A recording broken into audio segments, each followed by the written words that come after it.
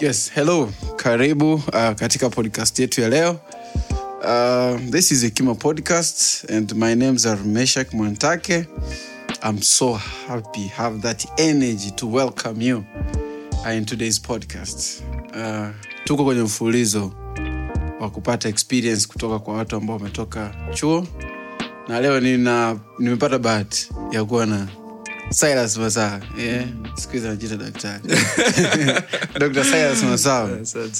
Yeye amemaliza mwaka huu mwezi wa 8 KCMUCo na sasa hivi anajiandaa kwa ajili ya kufanya internship. He has a lot of sharing with my listeners today for anything or for any kind of a life that has been having at the college. So Silas, karibu. Asante sana. Asante sana Dr. Meshak Mwantake. Yeah, sure. For this privilege to give unto me to have this conversation today. It has been a pleasure to have you, brother. And one of the passions that I really appreciate is Brother Meshak Mwantake, and I'm so excited to be at a Kima podcast. It has been like my dream to have this conversation with my brother.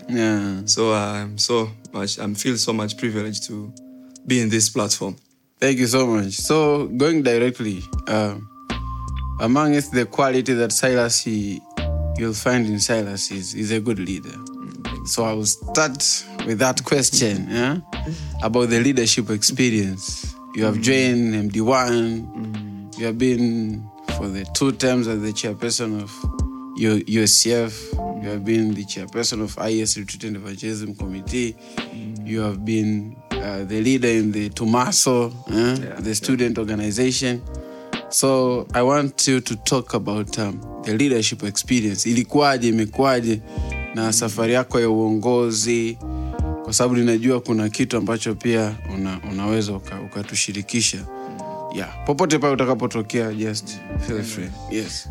Asante sana Dr. Meshak Mwantake. For sure, kwa kweli it has been a profound journey to me. At first before that I was leader even on my level, advanced level. But one of my things that I was expecting to be in while I was joining in university, I was not expecting to be a leader anymore, because I was like, I want to live my own life again. Because all the time I was doing like a work of leadership. So for me it was like now I feel like I have to live my own life and not considering others, because one of the things that if you're a leader, you have to you just live not by your own, you live on behalf of others. So you have to considering the other person.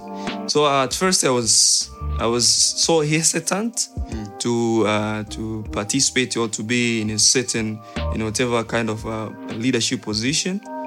But to me, at first I was meeting with my brother Meshak Mwantake, and I think it's one of the person ambaye I recognize kwamba I will be a leader at the fellowship, KCMUCo USF fellowship. And I was okay.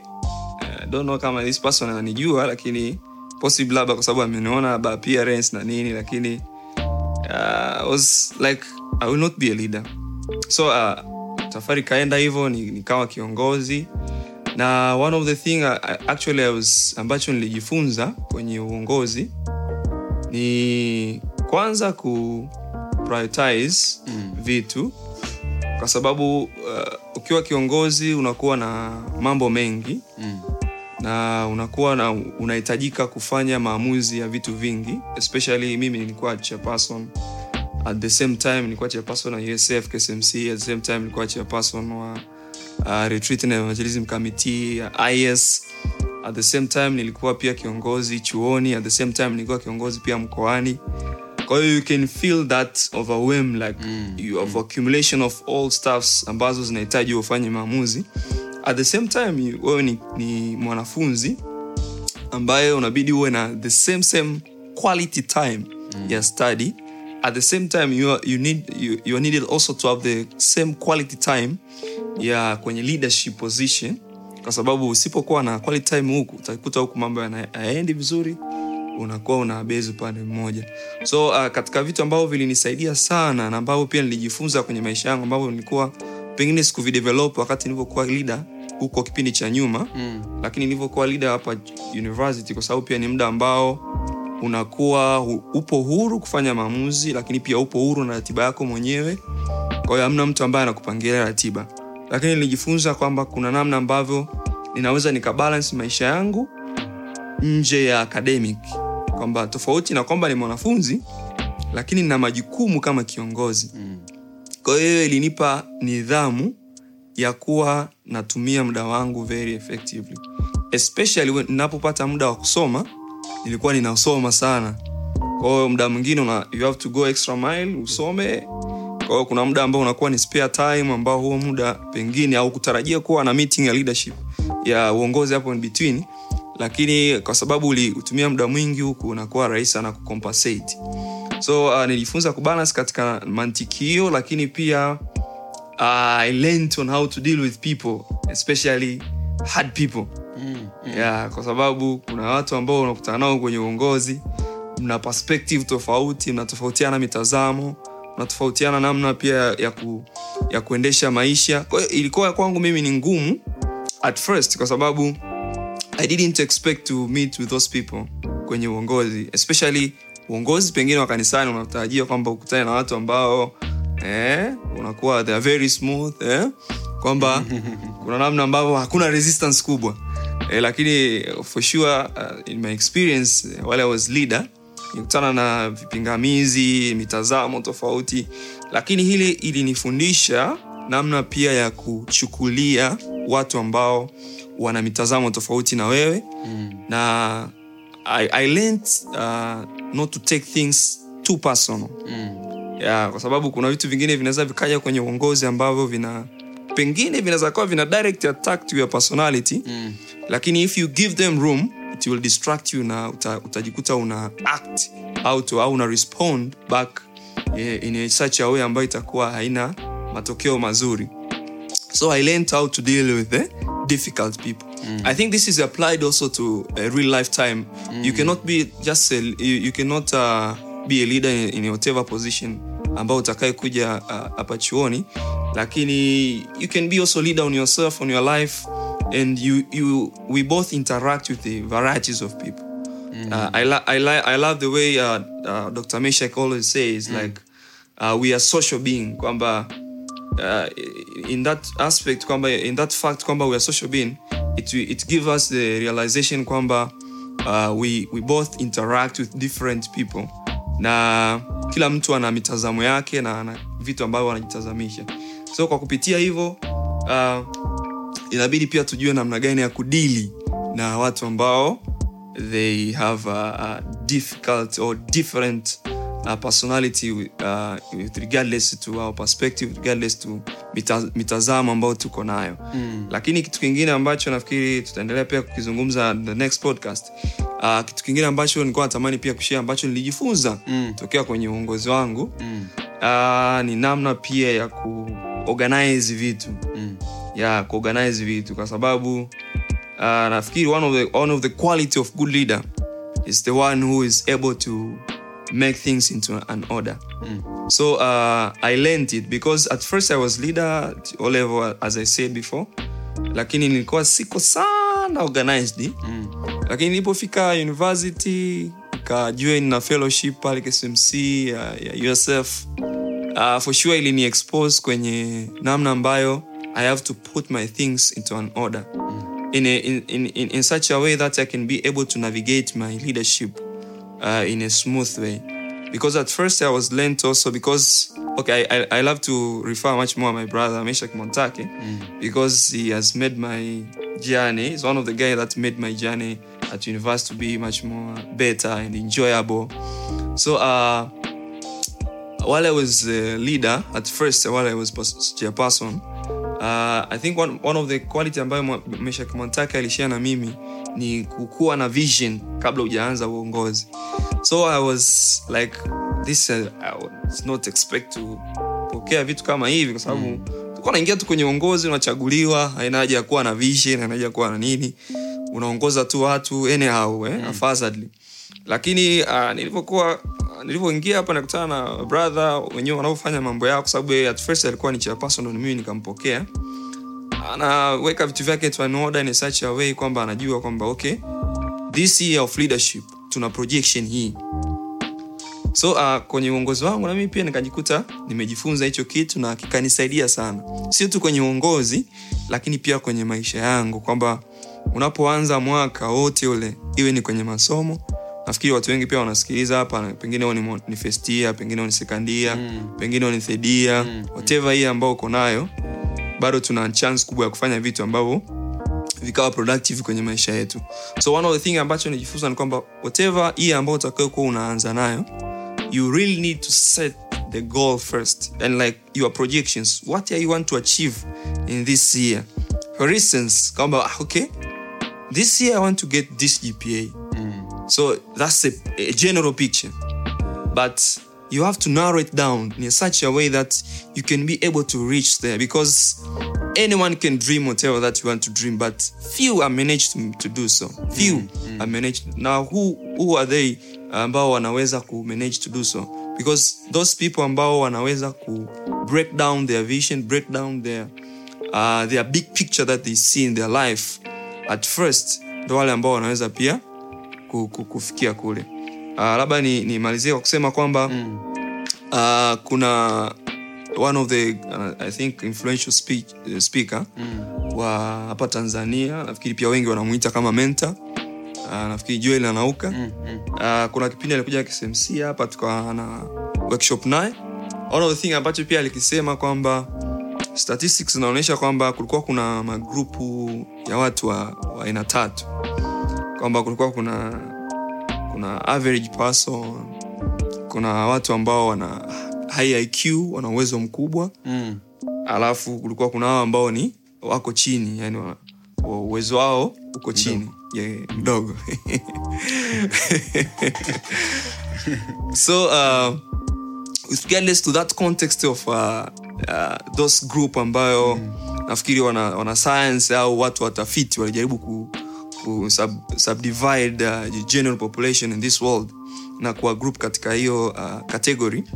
Akasema kwamba ili tafiti ifanyike kwamba ikaonyesha kwamba watu ambao walikuwa wana uwezo mdogo na wakaweza ku identify their vision, ku identify what they want to achieve, na wakatengeneza mipango mikakati, strategic plannings ya wao kufikia kule ambapo wanataka kufikia, na wakawachukua pia watu ambao walikuwa na high IQ, ambao hao watu walikuwa hawajawekea plan yoyote wala hawakuplan chochote, na hao average person ambao na wenyewe pia walikuwa subjected kwenye studying, wakawekwa kama control group, kwamba na wenyewe pia hawakuwa exposed kwenye set goals na nini, alafu wakawapa wote task ya kufanya.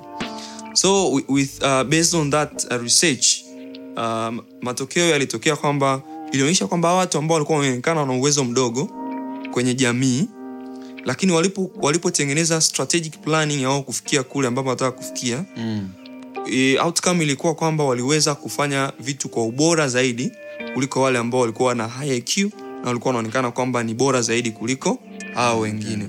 Kwa hiyo what I'm trying to say ni kwamba uzuri wa, kwa sababu umechaguliwa university, una uwezo mkubwa, una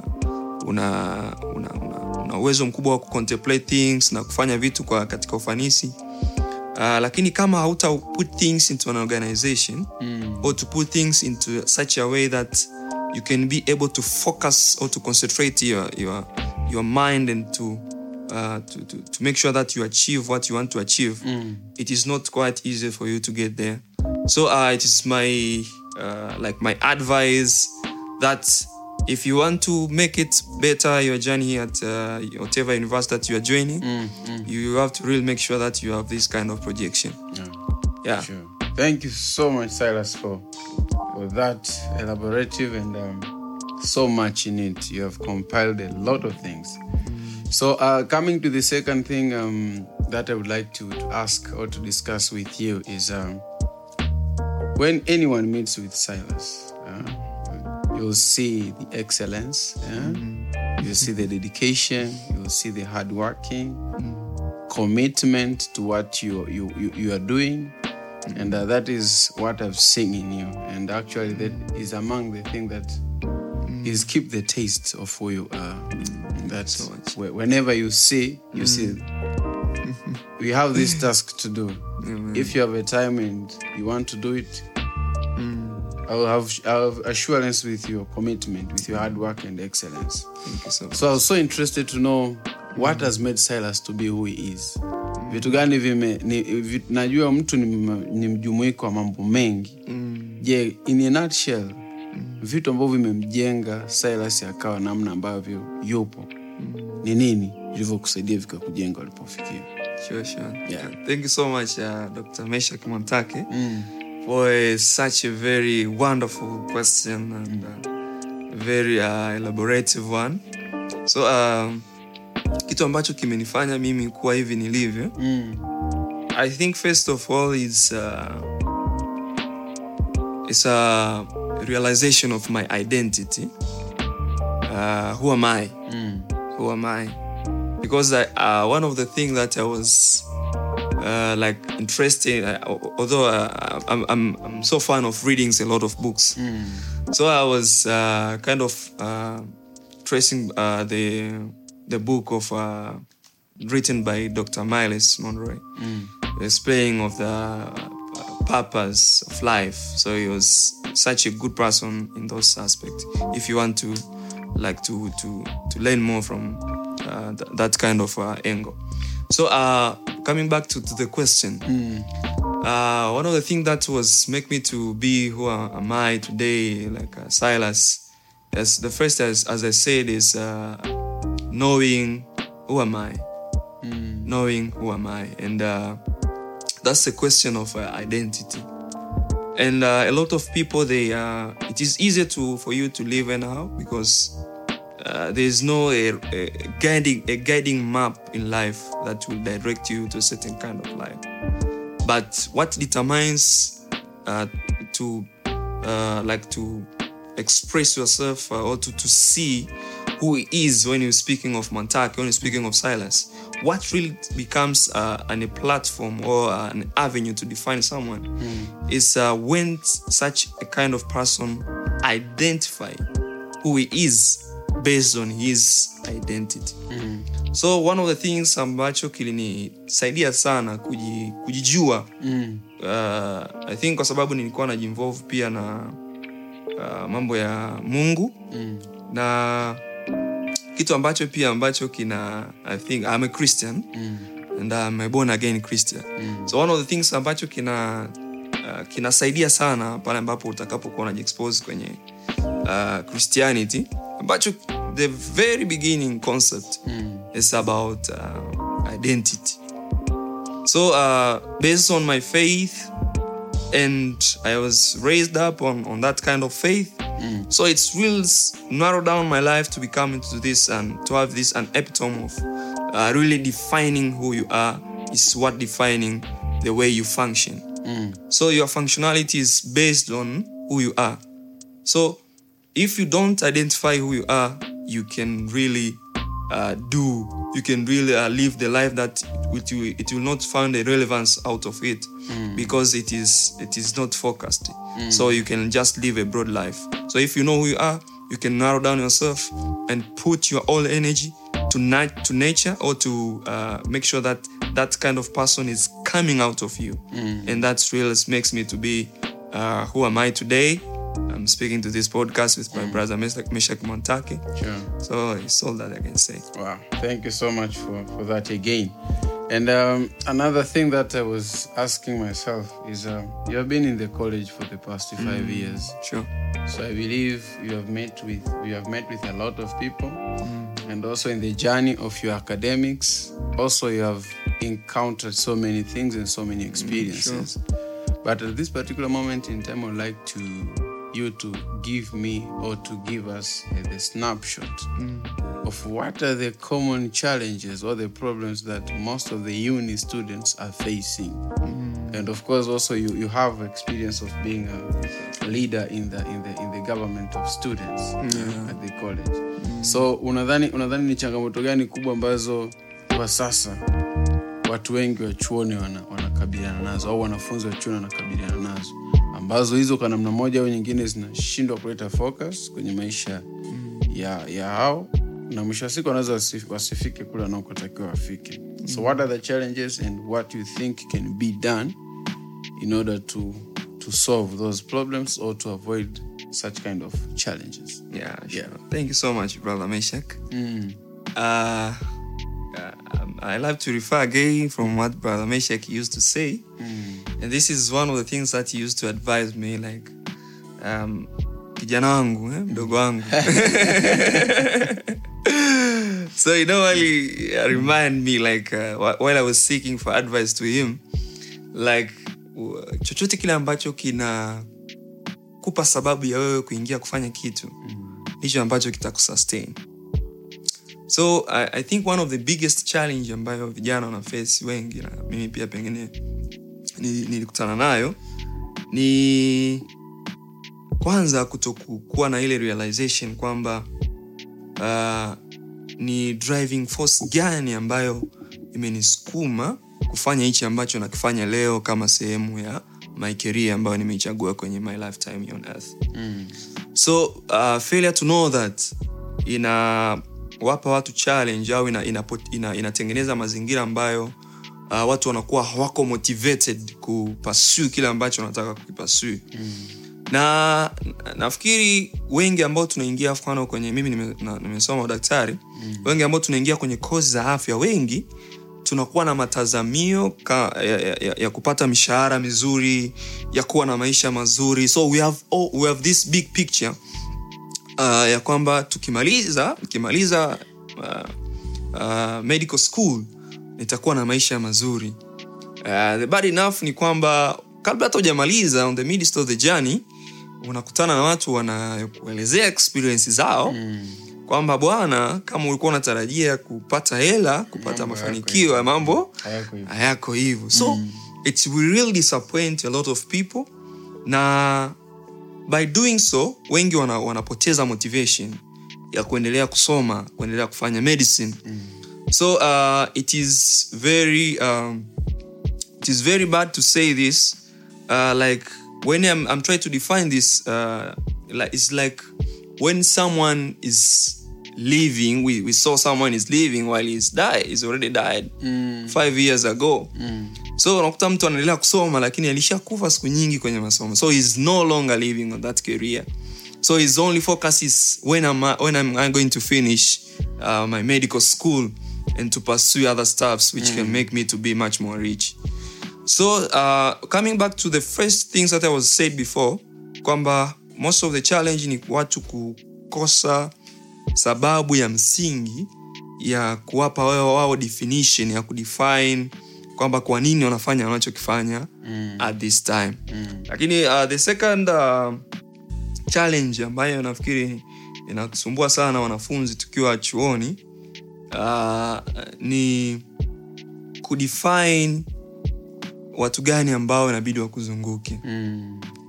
Nafikiri hiyo ni changamoto kubwa sana, na nafikiri imebadilisha maisha ya watu wengi sana. Kwa sababu chuoni ni mahali ambapo ni huru, in a such a way that you are responsible for your own life. No one is caring about you. Unabidi uingie tu darasani, utoka darasani, make sure unafaulu. Lakini other stuffs, social stuffs, people they don't care about it. As long as kwamba they don't disturb them, they don't care about them. So na hiyo inatengeneza maisha ambayo yanakuwa yanatengeneza of course self responsibility in a such a way that it could navigate you to the positive side of life and also to the negative side of life. Sure. So most of the people they meet pengine ni their old friend at the at advanced level or level, And those people, they have already been changed, so they have different lifestyle, you know. Na so kwa kunavigate maisha na hao watu, pengine unaweza kaja saa hizi una nia nzuri, una matazamio mazuri, you are a good person, you are a very innocent one, came all the way from Form 6, a fresh student. So but you have genuine reason to live a good life here at university. But once you associate yourself with wrong company, of course I love to refer this book, I think it's from Bible, says like bad company corrupt good habit. So as much as you associate with a lot of people, it will eventually corrupt your genuinity ya kunavigate maisha yako. So most of the people at university nafikiri wanakosa hiyo, na hiyo inawapelekea pia kujidefine katika namna nyingine ambayo sivyo walivyo. Kwa hiyo failure to do so, ndio unakuta wengi wanaishia kuingia club, kunywa pombe. Kwa hiyo unakuta pia kwenye career pia huwezi kuflourish vizuri, kwa sababu pia namna ambavyo una navigate maisha yako, kwa sababu afya ya akili ina matter sana. Kwa hiyo wengi wanapoteza afya ya akili wakiwa chuoni kwa sababu ya namna ambavyo wanajiassociate na watu. Kwa hiyo hayo mahusiano ambayo yanakuwa on the between yana athari kubwa sana ya utendaji kazi wako ndani ya chuo, lakini pia maisha yako ya kila siku. Yeah. Wow. Thank you so much. Issue nyingine. Najua experience ambayo umekuwa nayo, especially ulipokuwa miaka yako ya shuleni kama mwanafunzi wa chuo kikuu. Najua kuna zile moments ambazo ulikuwa uko very satisfied. Yaani kuna vitu ulifanya, moyo wako ulisema ewa, hiki nimefanya bwana. Unaweza ukashare na sisi moments mbili au moja, ilikuwaje na from that unatuambia nini? Sawa. Asante sana. This question is very interesting. So coming back to my journey at university at KCMC, one of the interesting things that I was achieved, because like 70% of my life at campus is the leadership kind of life. So you cannot really define me if you isolate the part of leadership in my life. So you can only define me to that extent, good extent, if you really define me in aspect of leadership. So kwenye maisha yangu ya chuo ambacho nikiona kweli hapa nimefanya, nikitoa nje ya academic, yani nikika sasa kwenye terms ya leadership, of course kuna this a big huge event ambayo nilifanya, nakumbuka, nafikiri sitakaa kuisahau kwenye maisha yangu yote. Na it was a very challenging event for me. Na hiyo event ilikuwa inahusisha university nyingi, na tulialika watu wengi. Kwa wale ambao wanamfahamu, Dr. Piana alikuwepo, lakini pia brother Aliko Maluli alikuwepo, na a lot of people ambao tuliwaalika. So hiyo event kuna wakati ambao ilikuwa kama haitaweza kufanyika, kwa sababu nilikuwa nimemkabidhi majukumu ya wenyekiti. Baadaye alikuja akaresign, akasema mimi bwana naona siwezi kuendelea kuwa mwenyekiti wa hii kamati. By then I was chairperson, so I was supposed to like dealing with a lot of things. Na niliamua kudelegate hiyo kwa sababu niliona pia ni muhimu watu wengine pia kufanya wajifunze. Sure. So by then alipokuja akaniambia vile, iliniumiza, na I didn't expect to kusikia kutoka kwake. Lakini I was taking it as a challenge, na nikamshukuru pale alipoweza kufikisha kamati. Nikamwambia asante, na nikamwambia basi kwa sababu ya kuendeleza utaratibu na nini, inabidi tuwe na kikao na wanakamati wote ili kusudi tulidiscuss hili swala na kuliweka vizuri. So nikakutana na kamati, tukaongea and all that, na mambo yakaenda vizuri. Na nakumbuka tulikuwa hatuna source of funds popote pale, na kanisa alikuweza pia kutusupporti. So ilikuwa ni hela ambayo kiukweli paka leo kisema tulipataje hela ya kuendesha zile shughuli, of course tulichangia kama wanakamati kwa ni 25k nafikiri nakumbuka. Yeah, ilikuwa 25 kwa kila mwanakamati.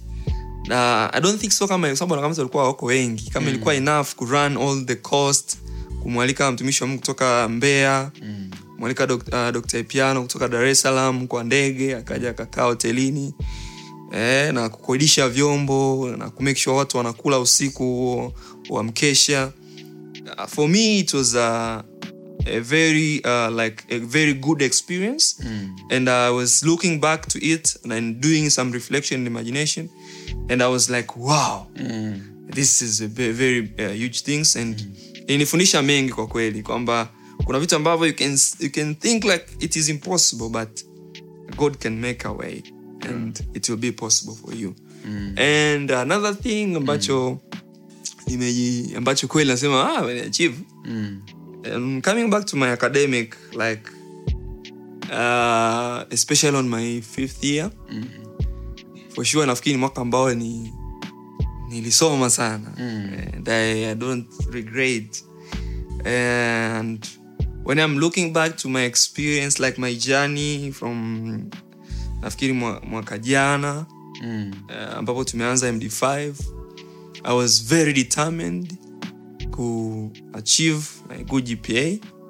And when I'm looking at my results, I'm like, wow. Yeah, so I don't say like it was just a result of my hard workship, but also I really appreciate the goodness of God and also the grace of God ambayo pia imenisaidia kunibeba. Lakini we don't put aside the part of hardship. For you to work hard to make sure that you achieve what you want to achieve. Sure. So I was really determined, and I would dedicate my whole time to study, and it will pay. Yeah, it will pay. So no wonder Bible says kwamba panacho mtu ndicho anachovuna. I think it's cut across everything.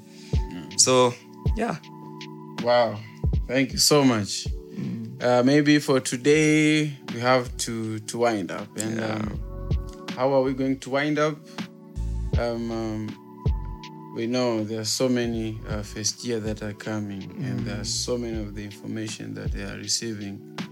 And also here there are some of the ongoing students at the different colleges here in our country and outside. Yeah. Unaweza ukawaambia generally, unadhani what are the things to consider, au vitu gani waweze kuwa navyo na wavichukue na waweze kuvizingatia kama take home zao kwa siku ya leo? Yeah, sure. Wapo chuani. Yeah. Thank you so much, brother Meshach Montake. To wind up, like take home message for you. I love to say this statement always whenever I'm speaking of like a multitude of people. I know there's a multitude of people listening to this podcast. So I love to say this word, like life on itself is a mystery.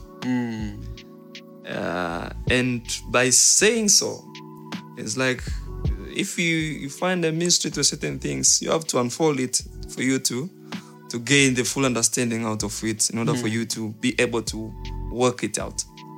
So by saying so, I was just reminding you, like, whenever that is on the next step of your life, as you enter into the university, it's a very big transition for you.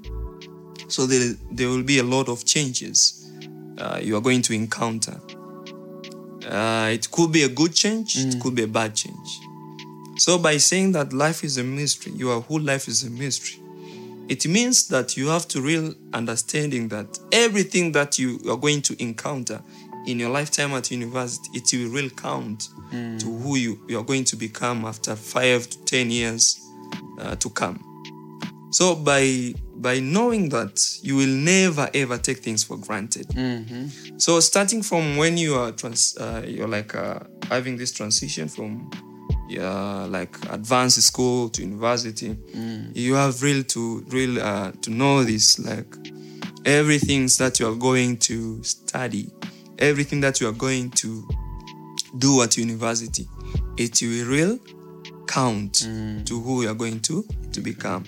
But also I want to emphasize on this, like time is life. And okay, I love also to recall one of the greatest inventor and greatest mind person, like intelligence, Albert Einstein. Okay, he loved to say like time is an illusion. So and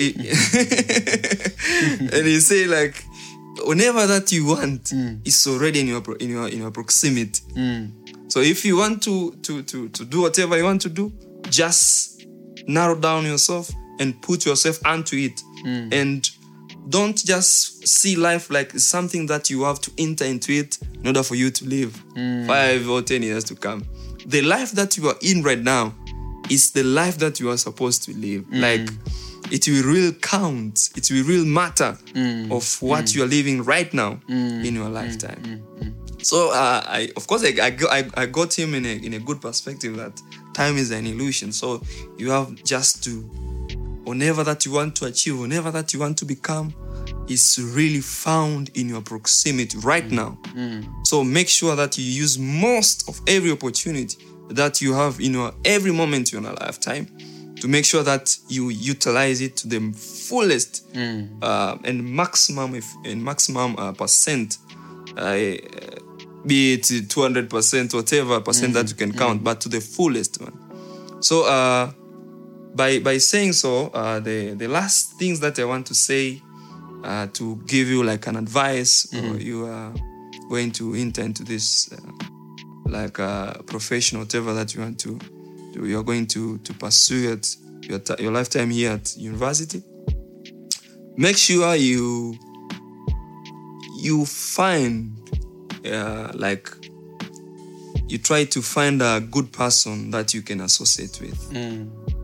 I know there's a lot of advice people they can give you. I know there's a lot of like vitu vingi vitakuja hapa katikati. Sure. Lakini inahitaji sana uwe na mtu ambaye atakuhold responsible pale ambapo unakuwa hujafanya kitu. So you can really navigate yourself na ukaona saa nyingine mambo yanaweza yakaenda, lakini kuna vitu ambavyo, kuna daraja ambalo hutaweza kulivuka kama pengine hutakuwa na huyo mtu. Sure. Na mambo mengi ambayo yamenisaidia mimi, ambayo yamenifanya mimi kuwa hivi nilivyo, one of the things ambacho kimenifanya hivi nilivyo ni watu ambao walikuwa wananizunguka. Na nafikiri pia next step of my life, pia hawa watu watakuwa pia na mchango mkubwa wa mimi kufika kule ambapo nataka kufika. So people really matter to your life. So make sure that you associate yourself to a good company and enjoy your journey. It's a very interesting journey at university. Not devastating one. It's a very good experience. Don't be afraid. Don't be afraid. For sure, I'm telling you this. Don't be afraid. Make sure that you use most of every opportunity that you have to maximize your potential. Thank you so much. Yeah, so thank you so much, my brother Silas, the new doctor in town. Yeah. It has been really a mind opener. Yeah, sure.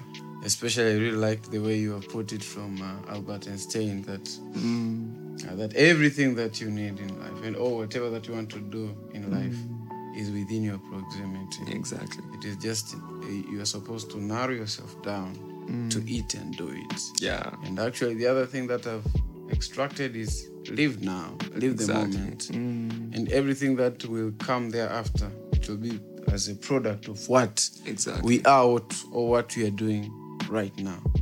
So thank you so much.